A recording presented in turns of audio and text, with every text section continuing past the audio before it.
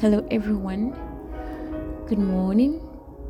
So, I'm coming to you from the throne room of God to present to you the principles of the kingdom. I pray that we are all doing very well, and I pray that the word of God will speed ahead. I pray that His word will be honored wherever it goes in the mighty name of Jesus Christ. And I pray that wherever it is received, it will also be blessed in Jesus' name. Blessed are the meek, for they shall inherit the earth. Philippians chapter 2 verse 8 says that Jesus, found in human form, humbled himself and became obedient unto death, even death on a cross. So that means that Jesus humbled himself to the state that he was even called a cursed person. Because in the ancient Israel or ancient Rome, when you are hung on a cross, it means that you are actually a cursed person. So it was the lowest form, the lowest forms of death that Jesus took by being hung on a cross. Okay, and this also signified his submissive nature, which he taught all his followers to emulate.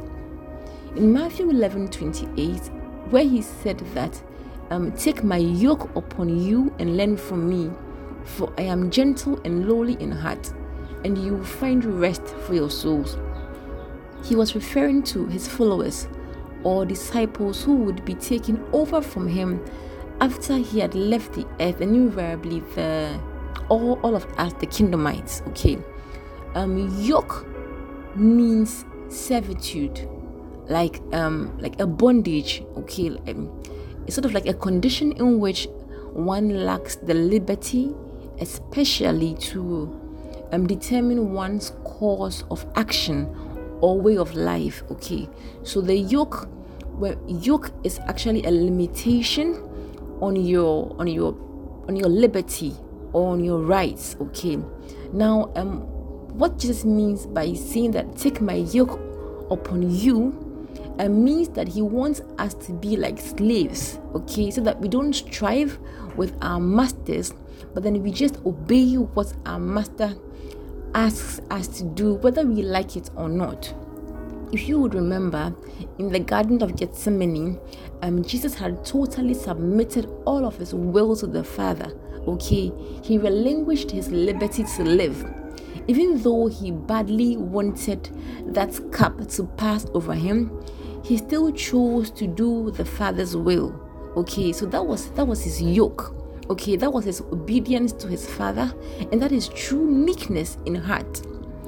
What this means is that you obey not because the situation fits you or because the situation is favorable, but then you obey because you have to. Because you see, there are times that you wouldn't feel like doing what you have been told to do. You wouldn't want to. You just don't feel like it. But then you must do it because you are under a bondage or you are under a yoke of your master. It doesn't matter what you want or what you feel. Slaves don't argue with their masters. Slaves don't give their opinions. Slaves just do what they have to do, what they are told to do, whether it heals them or not, whether it angers them, whether it makes them happy, whether it makes them sad. They just do what they are asked to do. Okay, now as unbelievable as this may sound, this is the yoke that Jesus is asking us to take upon ourselves as well. He says that for us there will be rest for our souls. Okay, he says take my yoke rather. Okay, so like being in human form, like we learned yesterday, being in this abased form, we must be yoked with the Spirit to make it. But then he's advising us that we should rather take his yoke, because one way or another we will still have to be yoked with another kind of spirit, with another spirit. Okay, but then he's advising us that we should rather take his yoke. Okay, because that is what will make our souls rest. Because there are other available yokes, but his is that which will give our souls rest, with no sleepless nights, with no unrealistic benefits or unrealistic results. Let me use that. Okay, so his yoke is the most suitable for us. Now he told his disciples that in this kingdom, okay, if any of them desired to be like him, desired to be a leader, the person had to be like a servant. And he demonstrated this by washing each disciple's feet and wiping them with a towel, according to John chapter 13 verse 5. So this master laid aside his garments, he took a towel and served his disciples. He told the future kings of the earth that they also ought to do just as he has done to them, that is, to wash one another's feet. Okay, now for this to be possible, these future kings would have to see everyone lesser than them. Because if they see people greater than them, it will be highly impossible for them to wash their feet. You can only wash another's feet when you are lesser than them. Do you get it? Okay, so that is what he was advocating, that the future kings should learn from him. Now, meek is to walk away when men persecute or harass you, instead of talking back or raising an argument. Okay, meek is to quietly walk away like the servant when abused by his master, instead of exchanging words and raising your voice and using insulting words in public places. Meek is to avoid violent confrontations and other hostilities and quarrels. Okay, meek is to endure like the servant. In Matthew chapter 12, where Jesus healed the man with the withered hand, the Pharisees, if you remember, immediately left the place to conspire against Jesus how to kill him. Now Jesus, the servant leader, being aware of this intended murder against him, withdrew from there. He chose to leave the place of contention, okay, and went further to heal more people, according to verse 15. Now look at this. He left the place of contention and went further to do his work. Isaiah says something about this. He says that it was a prophecy that Jesus Christ actually fulfilled. Isaiah's prophecy is this. He says, "Behold, my servant whom I have chosen, my beloved with whom my soul is well pleased.